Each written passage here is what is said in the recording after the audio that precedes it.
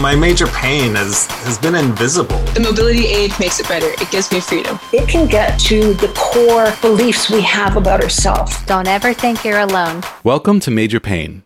I'm your host, Jesse Mercury, and this week we'll be speaking with Lily about her variety of health conditions, including Stickler syndrome, a connective tissue disease, and the fact that she is legally blind. Lily's eyes are focused in two different directions at the same time.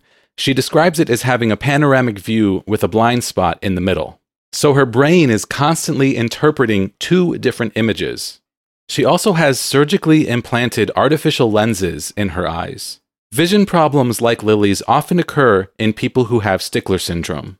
According to RareDiseases.org, Stickler syndrome refers to a group of disorders of connective tissue. Connective tissue, which is distributed throughout the body, can affect multiple organ systems. The specific symptoms present in Stickler syndrome often vary greatly from one individual to another. Affected individuals may not have all of the symptoms. The eyes, ears, skeleton, and joints are most often affected. Affected individuals may also have distinctive facial features and palate abnormalities. And speaking of palate abnormalities, Lily has actually had 2 pharyngeal flap reconstruction surgeries. This was required because the part of her throat that opens and closes to help make letter sounds or swallow food and drink wasn't moving. She initially had this surgery in 2nd grade and then went back a year later because the initial reconstruction cut too much into her airway. Lily has lived through a lot, a ton of surgeries, a ton of diagnoses, and even though we cover a lot in this podcast, I have a feeling we were just scratching the surface.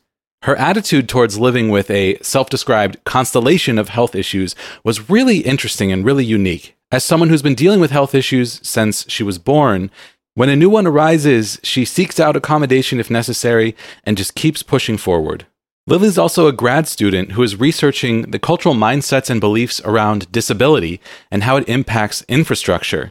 So we got into some really interesting talks about ableism and society and the way things are and the way things could be. It's a super fun and incredibly interesting discussion. Great episode for you today. I'm thrilled to be featuring Lily's story on the show. We'll get to it in just a couple minutes. I'm very excited to say that we have a brand new $7 per month patron that is signed up to support this show. This person is asked to remain anonymous. It's actually 2 people, family members of mine, and this was a birthday gift. My birthday's coming up in just a couple days, and these family members have been supporting the show since it first started, which has been so appreciated. And it always means so much to me when I get a notification for Patreon that someone new has signed up to financially support this show. So this means a ton. It is super appreciated. Thank you so much. If you are enjoying this show, if it is a part of your weekly ritual, I hope that you will consider signing up to support it on Patreon, patreon.com/MajorPainPodcast. We have 3 tiers of support: the $2 per month supporter tier, the $7 per month patron tier, and the $25 per month producer tier. Each tier comes with different recognition and gifts, including Major Pain coasters made by my mom or a Major Pain tote bag, also made by my mom. They are beautiful. You can see pictures of them on Patreon. And speaking of recognition, I have to thank our Patreon producers, Steve Kavanaugh, Chris Fowler, Ensign Q, Trish O'Brien, and Hipster Leia, who are doing so much to financially support this show, and it is incredibly appreciated. Thank you so much. We are still hovering at 29 ratings on Apple Podcasts, and I would love to see that hit 30. I would love to see new positive ratings and reviews come in on Apple Podcasts.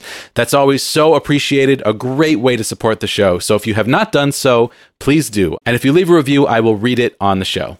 If you have questions for myself or my guest, you can leave a comment on any episode of the show on the website, majorpainpodcast.com, or you can send me an email, majorpainpodcast@gmail.com.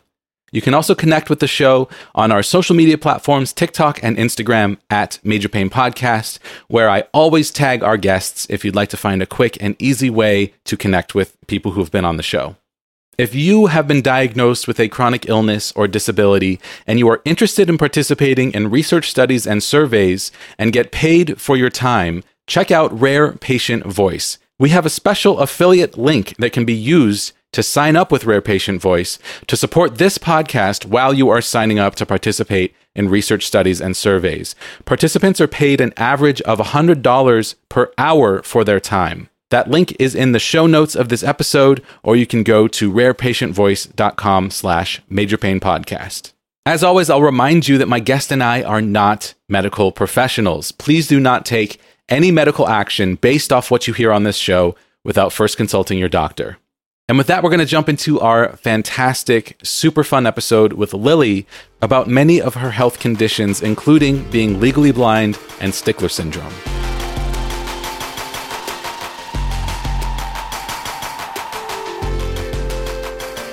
Lily, welcome to the podcast. Hi, you caught me mid-snort, but you can keep that in. That's pretty authentic. Yeah.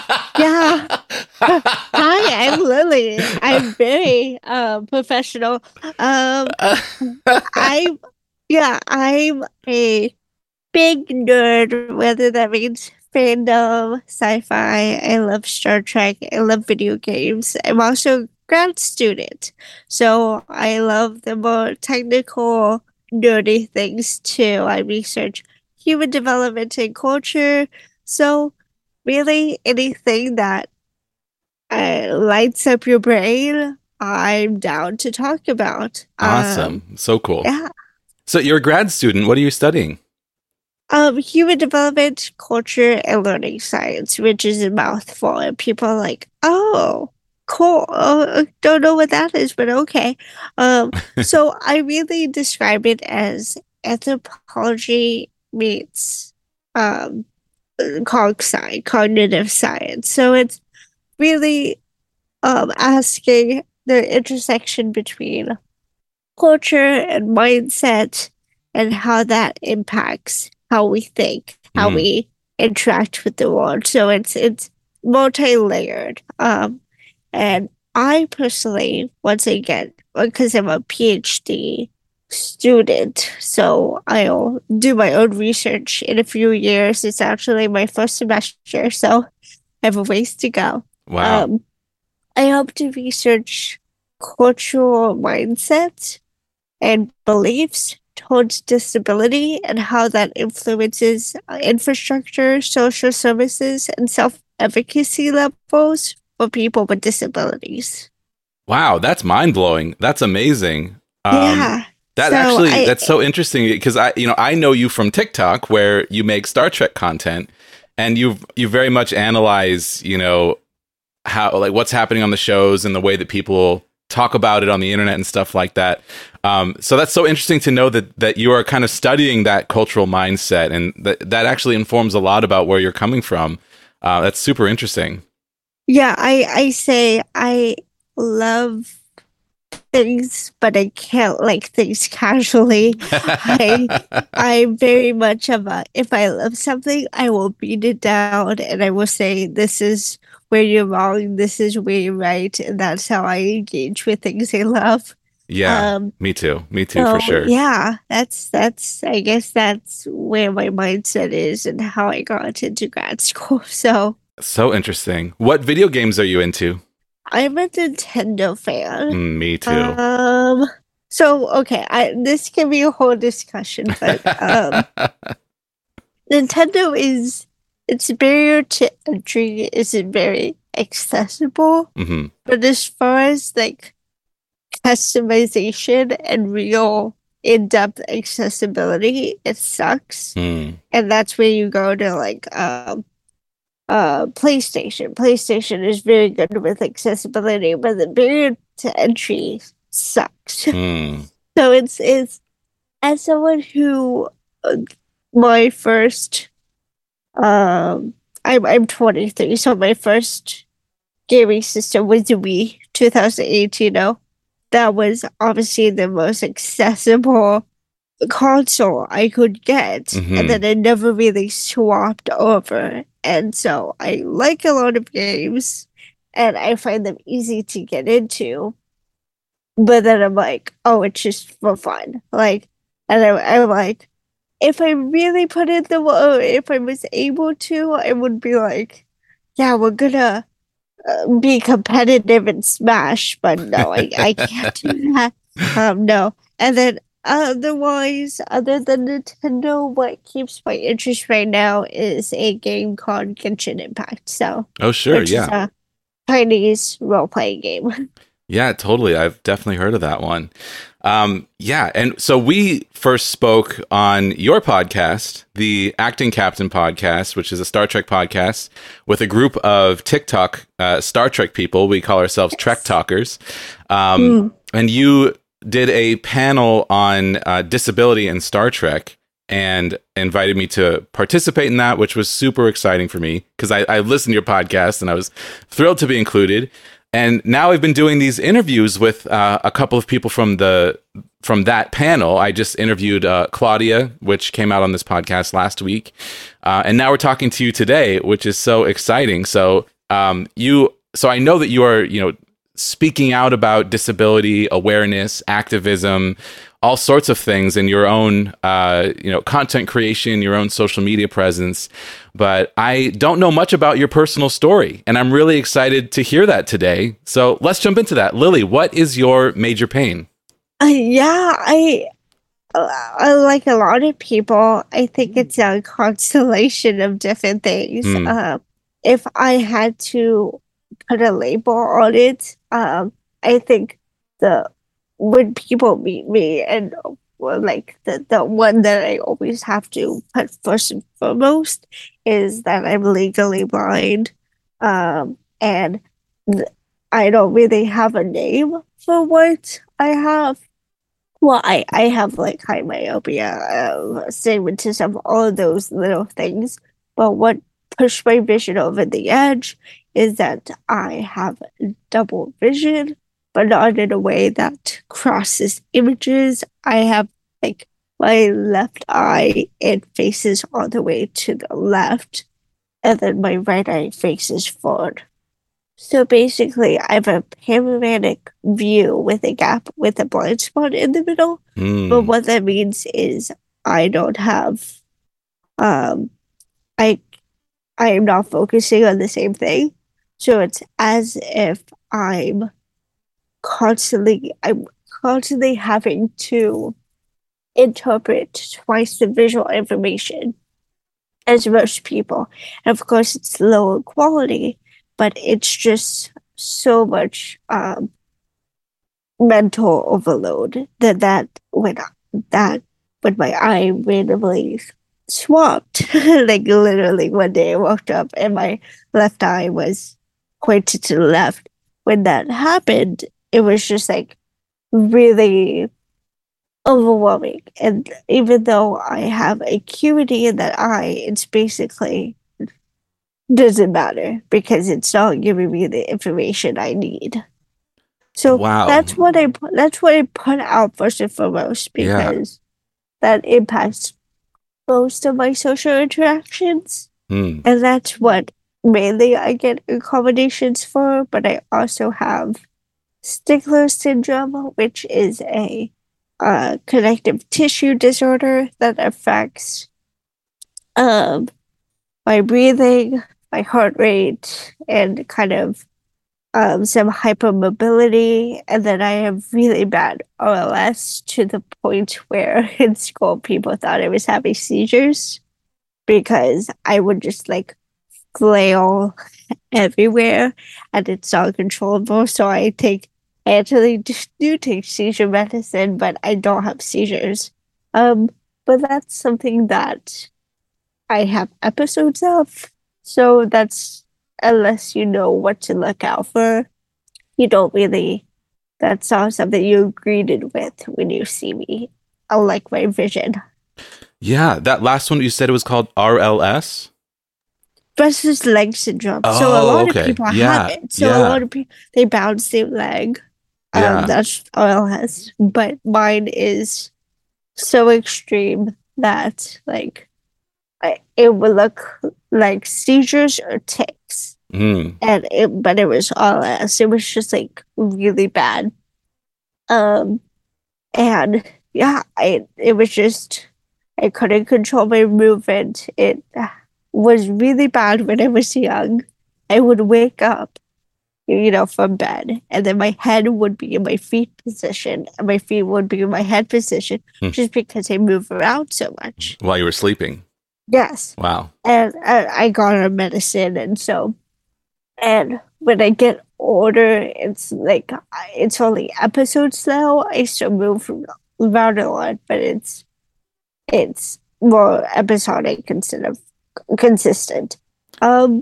But really, I've learned, I think you can relate to this.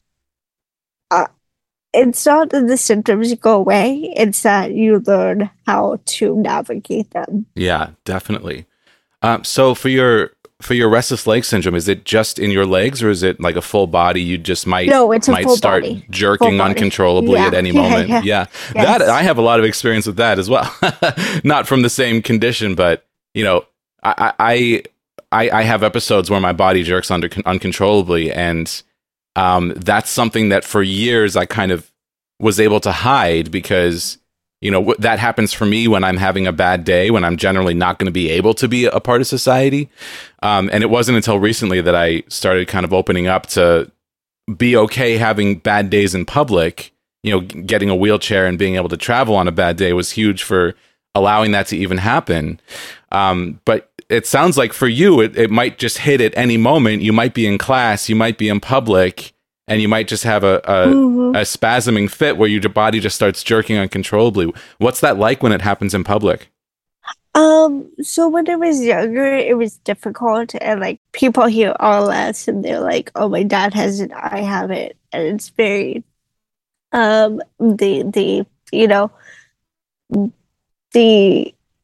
average person who experiences it is very moderate, and that's not to say that it's not, your experience with it is less valuable. It's just different when I do it, because I have had instances where I accidentally like hit people and punch people, because it's just like, the best way I can describe it is there are like worms underneath my skin, and like I'm not moving. It's they are in control, and so it was stigmatizing, and I had to go to the bathroom to take care of it, and and it's painful too. It's not comfortable, so it's.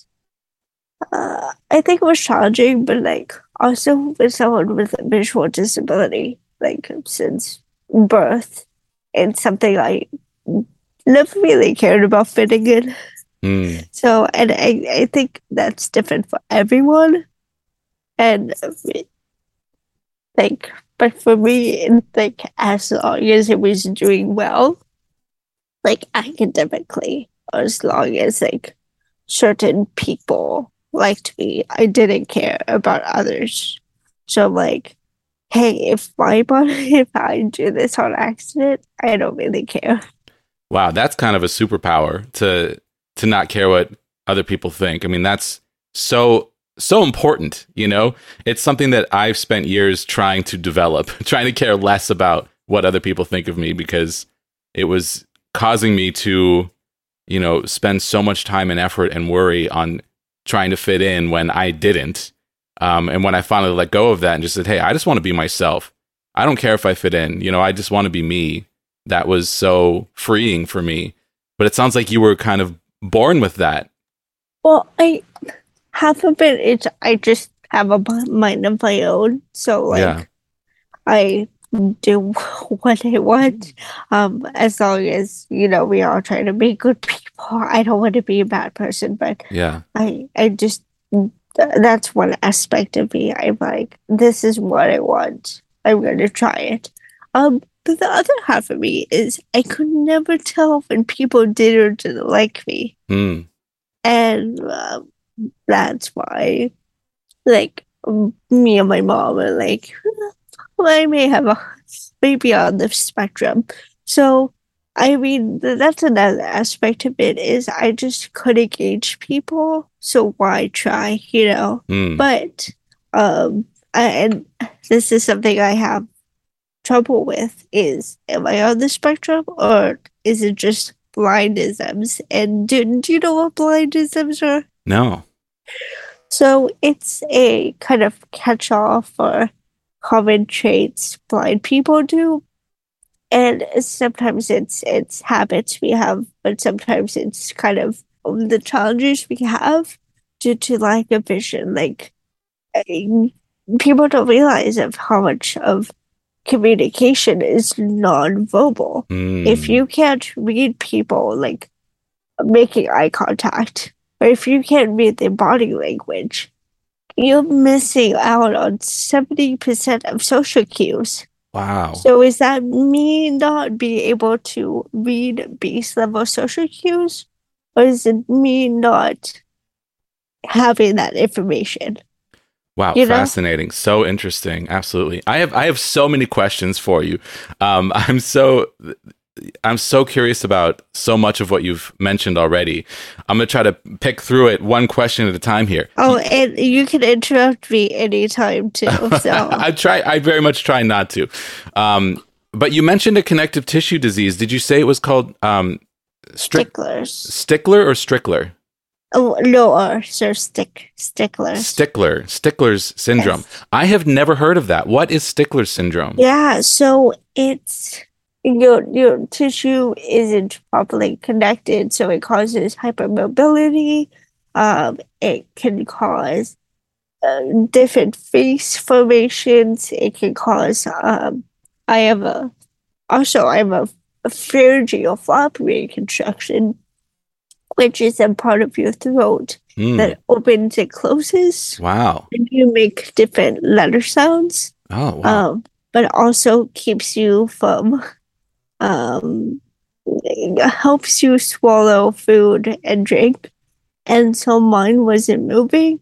So because of the tissue disorder, or we believe, because I've never really had genetic testing, but that's what the doctor thinks it is, but there's no cure for it. So it's like, at what point does the label matter?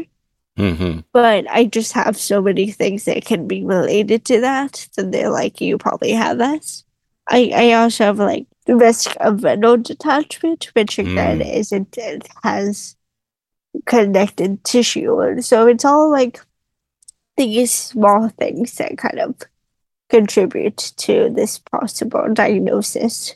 I did not answer your question, but well, that's so interesting, though. My dad actually had retinal detachment, so I'm very familiar with that. This sounds kind of similar to Ehlers-Danlos syndrome, connective tissue disease. Do you know if there's any similarity between Stickler syndrome and Ehlers-Danlos syndrome? we have a good friend Google. Let me see. I mean, I'm not a doctor. Yeah, I know.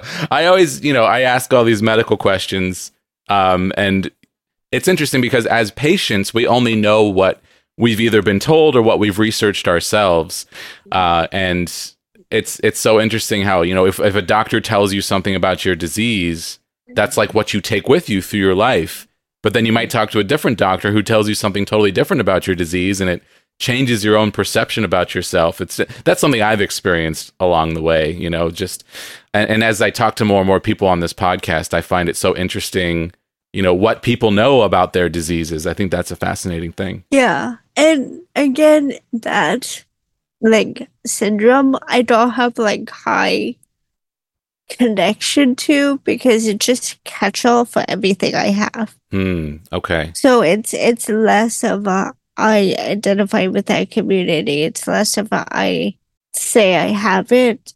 But if I go on a podcast such as this, I'll say I have it because, the demographic in that, I have time to explain everything. Yeah, but it's totally. not something I can read what's on Google to you.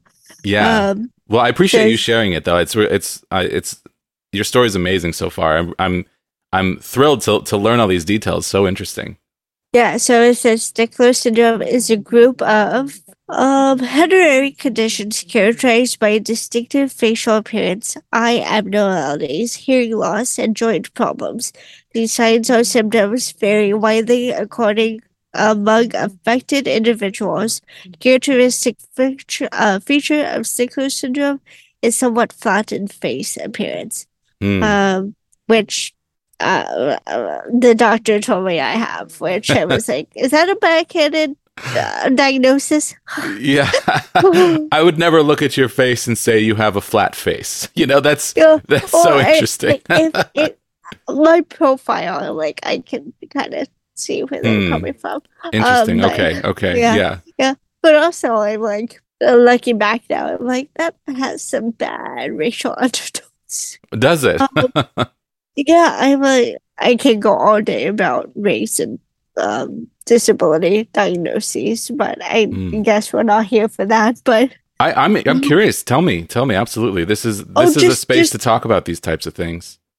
Just the different rates of diagnoses according to what the DSM labels it as, and whether that it means that because the sample of individuals who did have it were mainly white, and that's what the DSM looks for in individuals, regardless of cultural differences, or on the flip side, sometimes non-white people or people of color are heavily diagnosed with some syndromes, because the syndrome is an approximation of whiteness. So wow, yes, totally. It's to say this is what you're supposed to be, and that if you're not that, you or have to be different somehow.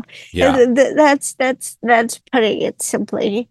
Of course, that's not saying that these syndromes don't exist, but that diagnoses are biased in one way or the other. That totally makes sense. Yeah, when the textbooks are written from the point of view of, this is what a normal white man's body, does, and it doesn't take into account, the totality of human experience, it will be biased.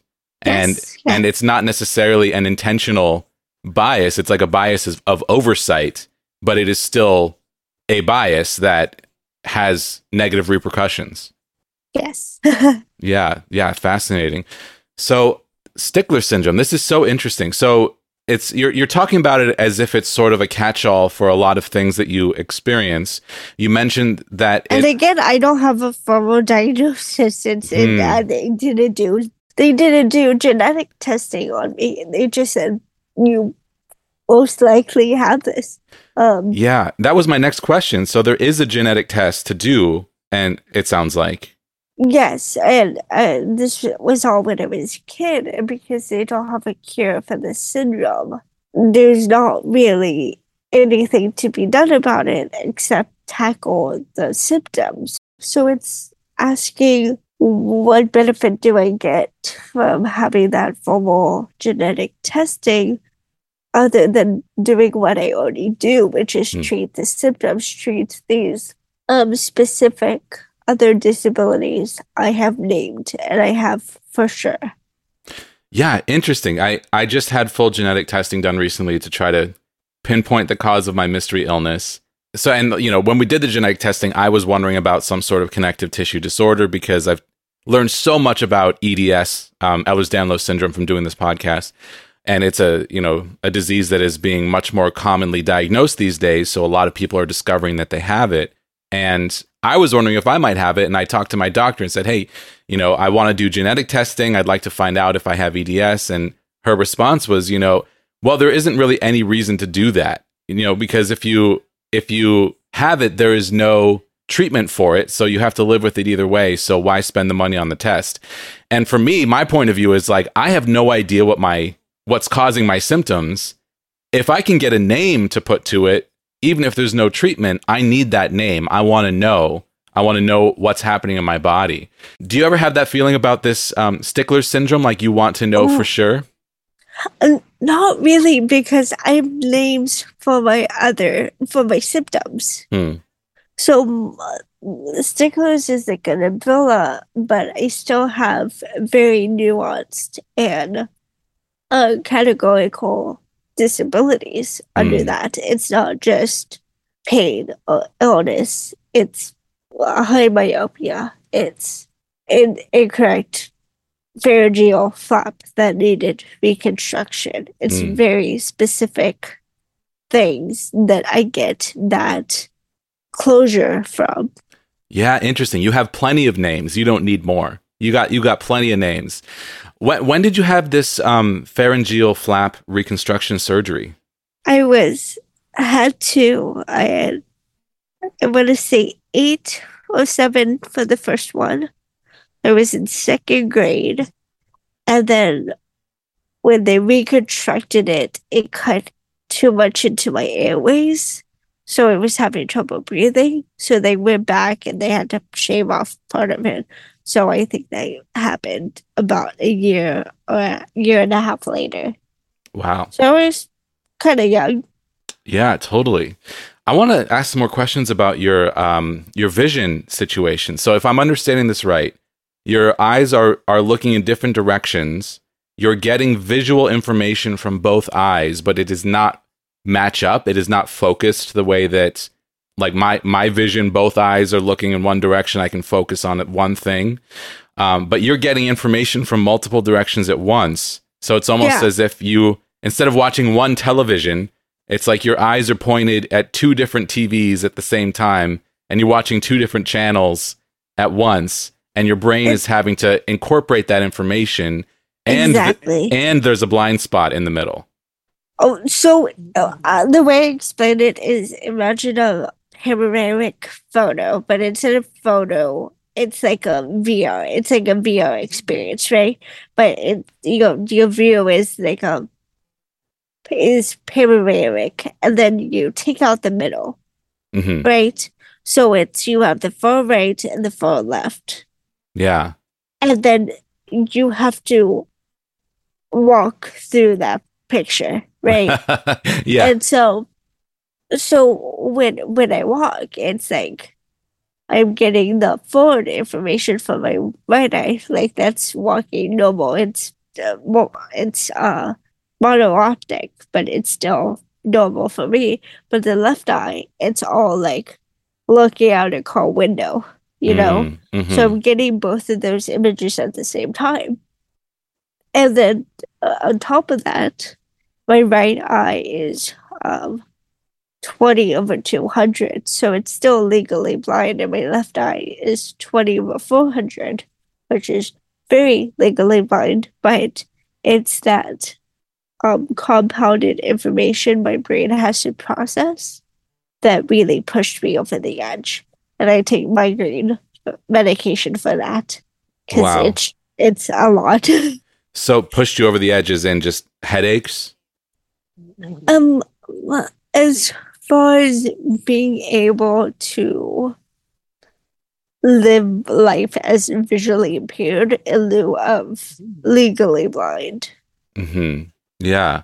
So 20/200 and 20/400, is that what you said? Yes. Yeah. Okay, and remind me what those, I don't even know what those numbers mean. I know 20/20 is normal vision, but I have no concept of what those numbers mean. So 20/20 means the average person, if you look at something from 20 feet away and it's crisp and it's clear, and you're 20/20, you also see that object from 20 feet away as crisp and clear. 20/200, it means if I'm standing 20 feet away and the object is crisp and clear visually, it's the same acuity. I'm seeing it the same way as someone standing 200 feet away from that object. And how does that translate into what you're seeing? I know that's a tough question because you only have your own eyes. Well, it's high myopia, so it's nearsightedness.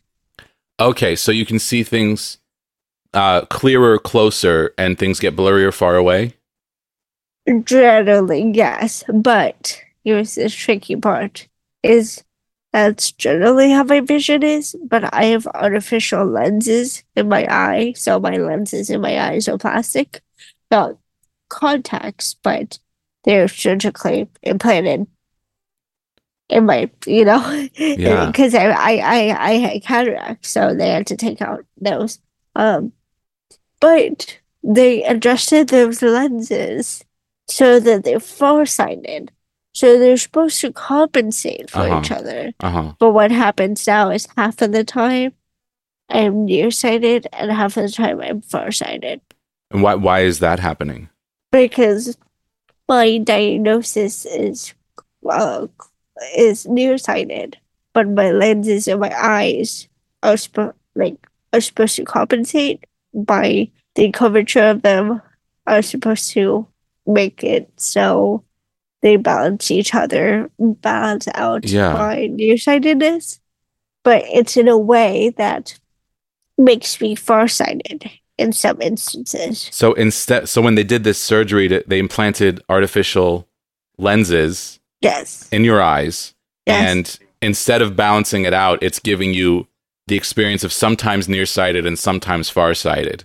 Yes, and it depends on the day, really. Like wow. But I think that's a common thing for people with visual disabilities is our acuity really depends on the day. Interesting. I mean, I guess it's the same with chronic pain. Yeah, totally. So absolutely, it depends on the day. So fascinating. A lot of time, I do have chronic pain, I guess, but it's secondary to my vision. But there are a lot of times where my visual acuity is good for a certain day, but I still have to mask, which is a term we use mainly for autism, but I think applies to all disabilities.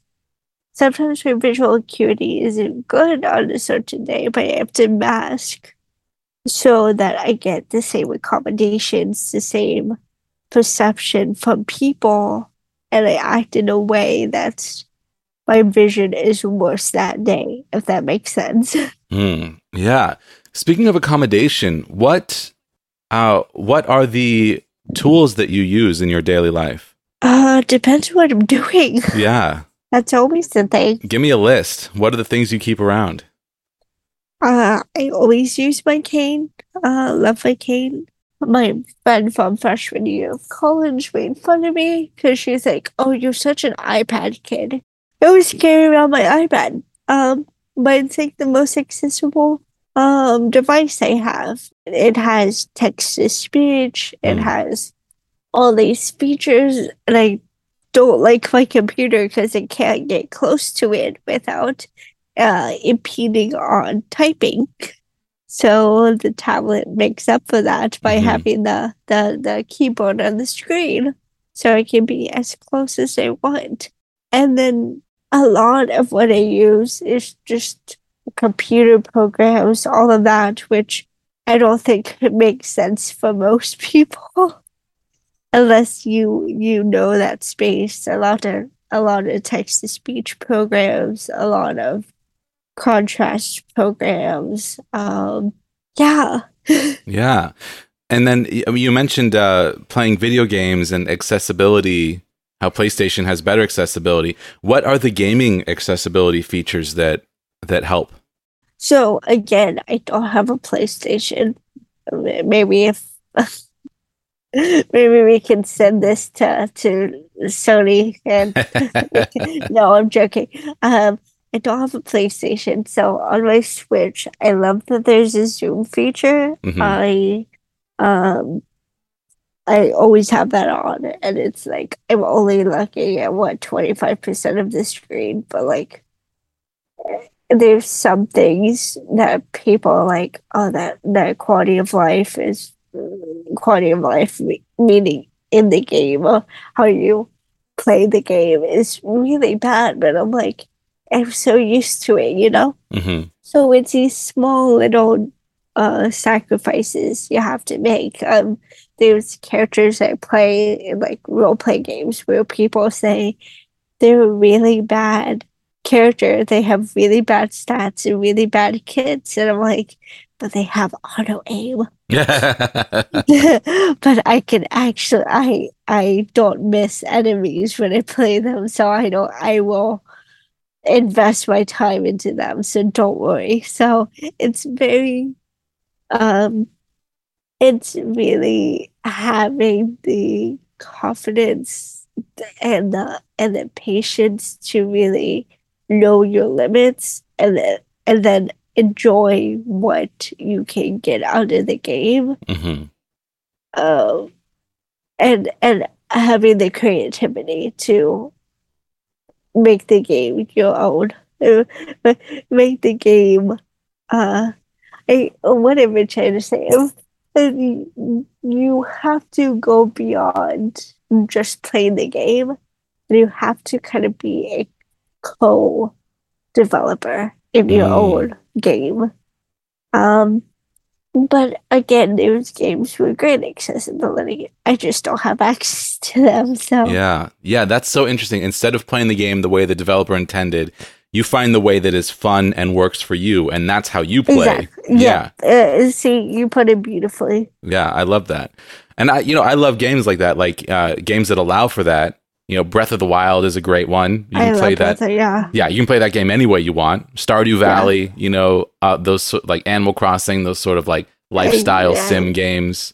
Exactly. Yeah. You've listed some of my faves, and then there were games I'm like, I know I'll be bad at, but that's why it's fun. It's like I love rhythm games. Like that's probably the category of games I played the longest. And my mother actually condoned me, like she would let me stay up to play rhythm games because she thought it was strengthening my eyes. And so it's and I've gotten good at them, but it's all memory based at this point. So it's very much of a, there are games I know I'm not good at, but that's why they're fun. And no, I'm not gonna play any Dark Souls games. Yeah, even I'm a big gamer. Even I don't touch Dark Souls. But for me, it's more about like I'm very careful about what environment I play in. I want to play in something that's why I love Nintendo. Bright, shiny, fun, or like relaxing games. And I do love Warframe, but it's very like sci-fi themed, which I'm all about. You get your own spaceship that you get to decorate, and that's enough for me. Fun. Yeah. But yeah, so when you play video games, I just from what you've talked about with your vision is I'm guessing what's happening is that you have one eye on the game and then another eye giving you different information. Is that what's happening? Yes. Okay. Yes. So I try to find a space where my left eye is facing a wall or facing a very neutral setting. What's also annoying is I still need photo input from that left, like light input from that left side, or else my eye will drift. Like it has nothing to focus on. If it doesn't, I was gonna say if that makes sense. It doesn't make sense. But so I will shine like a lamp against the wall, so my eye stays there. It's like, oh, pretty lights. Let's just look at that for wow, many fascinating. hours. Okay, so if you decide to play games, if you were to cover your eye would drift. Yes, you need something to focus on. What does that feel like when your eye drifts? Is that uncomfortable? Yes. It just I also can't really move my eyes to begin with. Because I don't use them in the same way as a lot of people do. So they're just unexercised muscles. So literally I will pull muscles in my eyes so much, and it's very painful. Yeah. So I will try to avoid that as much as possible. Yeah, totally. Absolutely. It sounds to me like you have this lifetime of experience of learning to understand your body, and you live in a unique body with unique challenges, and you've just found ways that work for you. You've found ways to do what you want to do in ways that work for you. And a lot of what I'm saying, I know is like, oh, but you said the opposite 5 minutes ago, and that's how it works. I mean, it's contradictory, but it's something you get used to. Like, I'm both photosensitive and have photophilia. I'm looking at my lamp right now because I'm just drawn to it, but I'm very photosensitive. And photophilia, is that a love of a love of light? Oh, that's a great word. I haven't heard that before. That goes back to those blindisms, with is it blindisms or is it autism? Am I being overstimulated or understimulated? Or do I just like looking at lights? Do I just like touching different textiles because I don't have that visual stimulus from my eyes? So my body is compensating in different ways because our brains need stimulus. Is that because of my disability, or is that because of autism? Yeah. Oh man, it's so interesting. You have to become your own expert on yourself, and it sounds like you kind of study yourself almost sort of like scientifically. It's very much a problem. Well, I relate to this. I totally relate to this. Like, very different situations, but when my body doesn't work right, I try to find the cause always. And I'm always like backtracking through, what did I do? Like, did I trigger this? What was I thinking about? And it gets a little maddening sometimes trying to understand myself because doctors have not been much of a help. I've gotten to the point where I'm like, my body is just weird, and then I stop there. That's the end of the thought process. Like, my friends are so mad at me. They're like, "This did not happen. What did you do?" I twisted my ankle just from standing up. And they're like, "That did not happen." I'm like, "Yes, it did." Yeah, I mean, with connective tissue disorders, that's absolutely a hazard. Yeah, so like, and at that point, it was just like, my body's weird. It's gonna happen. Yeah, it sounds like you have accepted what your body is going through, and you've moved past the point of being frustrated or any of those negative feelings, and you've moved into acceptance. Was there a period of frustration when you were younger?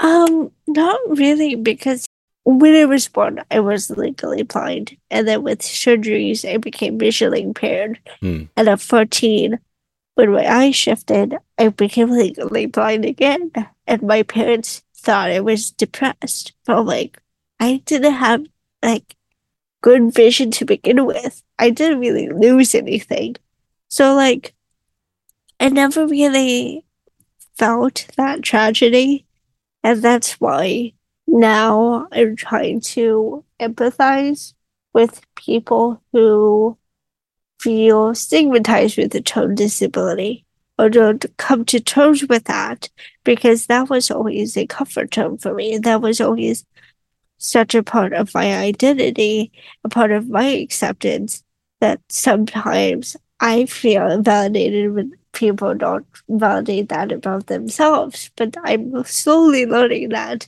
we all have our own journeys, and that you gotta meet people where they're at. Yeah, there is no right or wrong answer. And some people feel so much frustration when something in their body changes. And it can take years to process through that and find any sort of acceptance.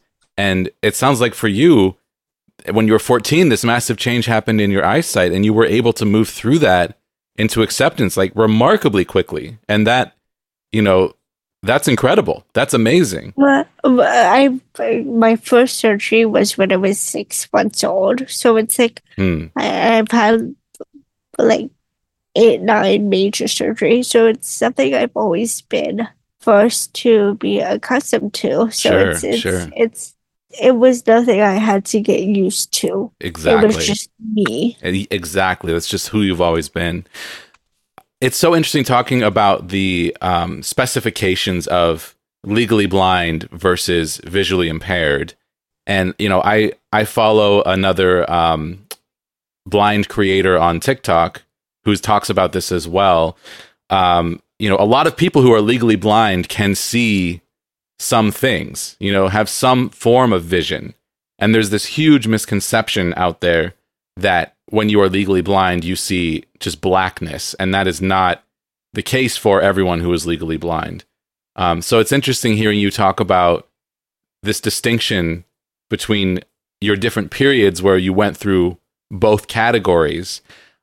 Is this something that when you talk about it in public, when you talk about being legally blind and then talk about playing video games, do you get pushback from people about that, even though it is very much a thing that is real? Oh, yeah, totally. I mean, mostly on TikTok. No, but yeah, it's very much of a gotcha when people comment. I like gotcha. You're not proving anyone anything. Yeah. Yeah. No, it's even the fact that I post on TikTok, people like, but how do you do that? I'm like, well, my family does video editing. What do you mean? It's something I grew up with. Like. And the fact that there's tools for that. I have programs that, like, sometimes I can't hear you because my computer is announcing notifications to me. So it's something that people think they know, but they don't. Yes.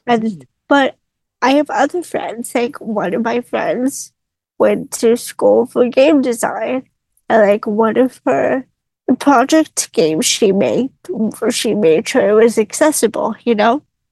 Like, I have other friends who I'll get on Discord with, and they're like, they can't see, so we're just gonna describe everything and have her run away from zombies because she won't be able to kill anything.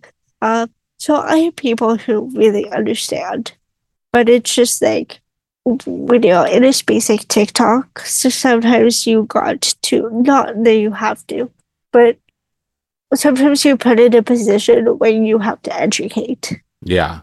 So I think that's a challenge.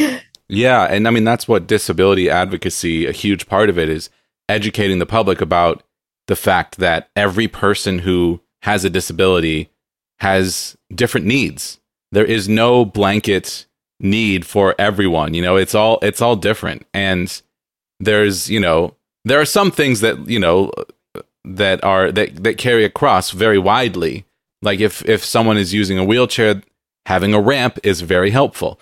But some people in wheelchairs can hop over curbs and some people can't. So everyone's experience is different, and allowing people to, you know, show up and tell you what their needs are and listen to them and believe them is so important. You know, that's the thing that I feel like is so lacking is, you know, people who are, you know, able-bodied saying, oh, well, this other person is disabled and doesn't need that, so nobody who is disabled needs that. That is not the way it is. Oh, there's many instances where the accommodation needed by one community actively is harmful to another disabled community. Yeah. Like, if you have chronic pain, need a wheelchair, have mobility issues, you might benefit from parking close to a building. Yeah. But that means that that section is not walkable anymore.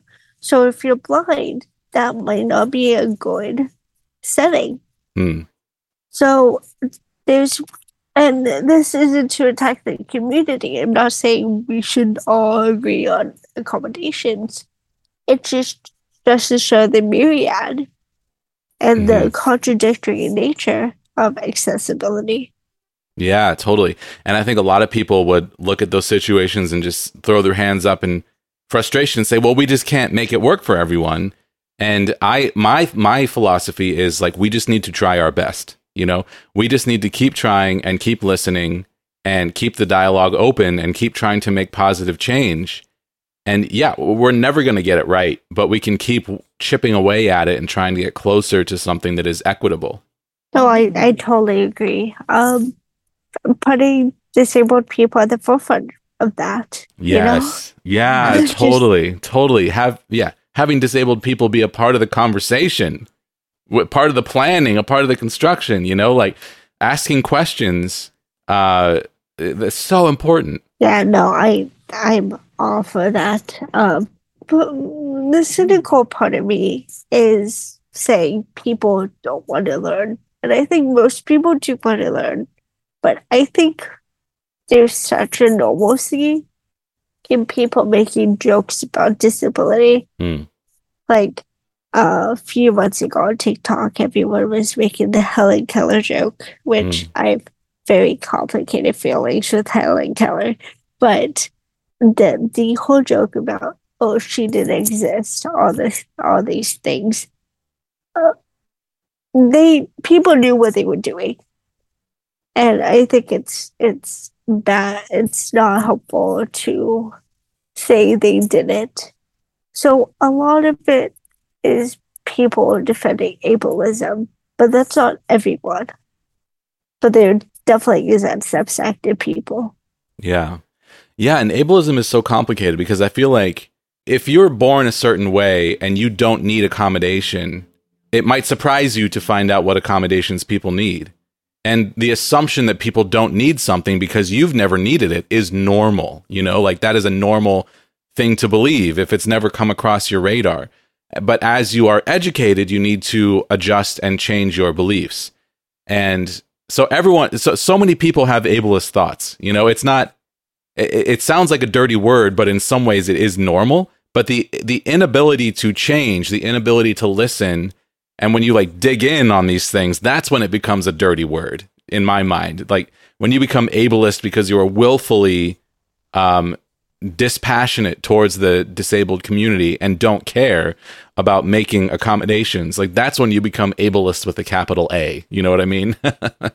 Yeah, I think for me, just because ableism a lot of times comes from a place of ignorance or even fear doesn't mean it's right. In a perfect society, I don't think that if people got their needs met, and I do have a complicated relationship with the social model of disability, I think it's incomplete. But if people did get their needs met, and we viewed disability as neutral, then that is a social condition. So to measure, ableism is noble, it's still built on ableist schemas. We can reform the individual, or we can reform the schemas. Yeah, I love that. That's so well said. Yeah, I mean, just because something is a way now does not mean that it is right or should continue. And I totally agree that the ideal future would be one in which humanity changed the way that they think about normal. Yeah, no, and again, that goes back to my experience with disability. Mm-hmm. And that's not to invalidate other people who have longer journeys, but I feel like my perspective really shapes on how I see the endpoint of ableism. Yeah, and this is so interesting, especially talking to someone who is studying, you know, the way that society functions. You know, it's really interesting to hear your thoughts about this. Does any of your health situation, does any of this run in your family? Is there a genetic component to this? So I have, maternal grandmother had retinal pigmentosis, RP, but that didn't get passed on to me, and none of my other conditions ever came up in my family. And Really? even though I'm blind and my grandmother's blind, it's from two completely different things. Wow. That's so interesting. And not the connective tissue disorder either. No. Wow. So if there's no family history, but then you have all of these conditions, and then when you're 14, your eye suddenly shifts. Is the theory that was due to your connective tissue disease? Is there any theory about why that happened? Yeah. Oh, but there's no definite answer, and I mean, there's not even a name for what happened. And at first, I'm like, I guess for me, it's not. I don't need closure. It just interests me. Yeah. From the scientific, but it's not an emotional thing for me. So it's like, it would be cool information to have, but I don't really care. Yeah. How do you do that? That's my question. How do you do that? How do you view yourself and accept yourself, but you don't seem to have the emotional, like the resentment or the anger or the frustration. How do you do that? I mean, again, I was born legally blind. I mean, I have a roller coaster of like, it got better, it got worse, it got worse. But it's something I had to navigate from childhood.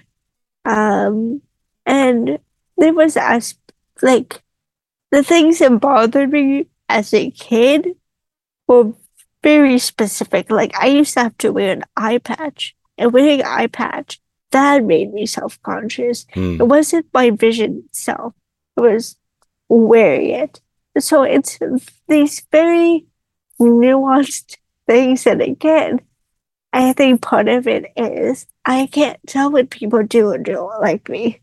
So it's like, why decode something that doesn't matter? Yeah. So I'm also I view everything objectively, and I'm very like, I know what I'm thinking. Like, even mental health wise, I'm very articulate with what is going on, but I just feel detachment from it. So maybe that's a problem. Maybe you shouldn't ask me how. But no, but I think part of it is what I go through. It's going to be better for people like me if they don't see that self-loathing. That's not to say I have self-loathing, but I always wanted to see a positive influence. Yeah. So I have to be that influence. Interesting. Did you ever go through a period that was harder emotionally? Is it something you've kind of gone up and down through? When I lost my vision, my parents thought I was depressed. And that them insisting I was depressed when I wasn't, and I didn't give a shit.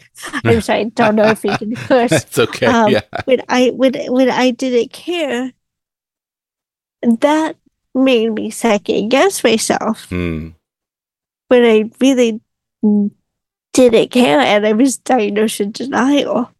So it's like, I guess that was the hardest part, is the second guessing my mental health. Yeah, totally. I was totally fine with who I was. Yeah, that's so. Because so interesting. Why wouldn't you be upset? Yeah, and I mean, being forced to second guess yourself is a hard thing to wrap your head around. I mean, I've experienced that through medical gaslighting over and over. Doctors telling me I was fine when the test results kept coming back normal, and it's like, but why can't I function? Like, what's going on? Yeah. So but it was the opposite. They were like, something's wrong with you. I'm like, I don't think so.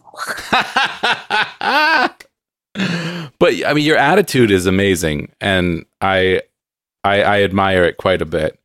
Well, I have one last question for you. I know you experienced several different conditions, and I like to ask, what you'd recommend for someone else going through something similar. So in your case, I mean, we can focus on blindness or having multiple conditions, whatever it is that you feel comfortable with, what would you recommend to someone else experiencing anything similar to you? Well, I feel like it's a cop-out answer to say don't give a fuck. Easier said than done. Easier said than done.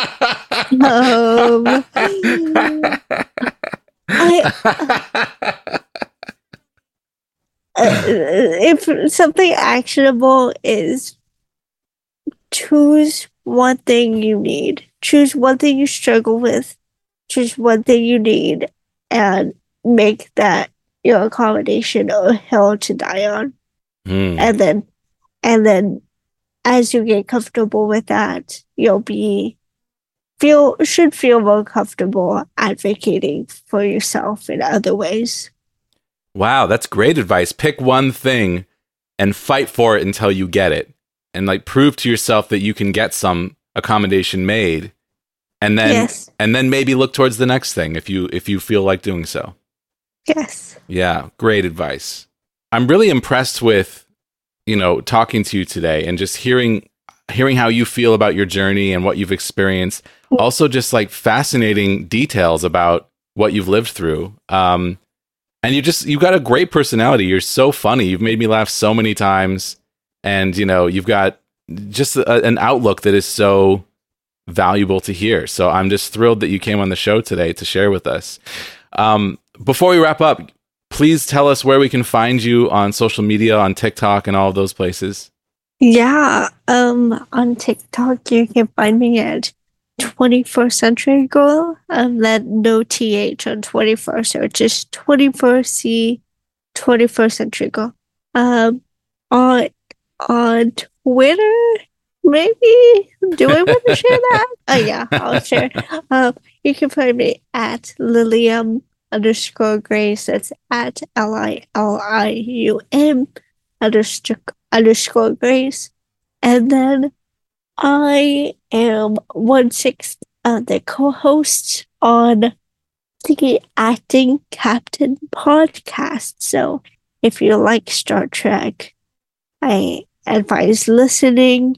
We don't review every episode. We choose a topic and we discuss that topic using episodes or lore or just our common thoughts about it. So that's the Acting Captain podcast, where you can find, I guess, this podcast. So, yeah. Yeah, and I've been listening to Acting Captain. I can't wait until our episode about disability in Star Trek comes out. Yeah, we actually have not filmed the disability up yet. I think it's 2 more weeks, and then we're going to record that. But no, we were ahead of the game, and we were very excited to have y'all on. So we're like, well, let's just do it now. Yeah, and I can tell you as a podcaster, being ahead of the game is the way to go. You don't want to roll around to your release day and be like, I don't have an episode. I try to do that as well, for sure. But our conversation today might come out before that comes out. But when it does come out, I'll definitely let everyone who listens to this podcast know, because it's very relevant for sure. Well, Lily, you did a fantastic job today. Thank you so much for your time and for sharing so openly. It's amazing to hear your story and to get to know you. And I really, really appreciate your time. Thank you for coming on the show. Thank you for having me. Thanks for listening to this episode of Major Pain. I'm Jesse Mercury, your host and the producer of this podcast. Artwork by Egg Salad Salad. Our theme music is the song Time Machine from my sci-fi synth-pop album, available at jessemmercury.bandcamp.com. Send your thoughts or questions to our email address, majorpainpodcast@gmail.com. You can also use that address to find us on PayPal. Tips are greatly appreciated. Don't forget to leave a positive rating and review on Apple Podcasts or the podcast platform of your choice. Find more information about this show or leave a comment on any episode at our website, majorpainpodcast.com. Major Pain is supported by listeners on Patreon. Thank you to our $2 per month supporters, our $7 per month patrons Naomi Adele Smith, Sunny Roberts, Laura Stevens, Brooke Walters-Schmidt, Kelsey Madsen, All Around Foundation Waterproofing, Danielle Signorelli, Alexandria Henderson, and Justin Minnick. And our $25 per month producers, Steve Kavanaugh, Chris Fowler, Ensign Q, Trish O'Brien, and Hipster Leia. Learn how you can support the show while receiving special recognition, gifts, and monthly bonus episodes at patreon.com/majorpainpodcast.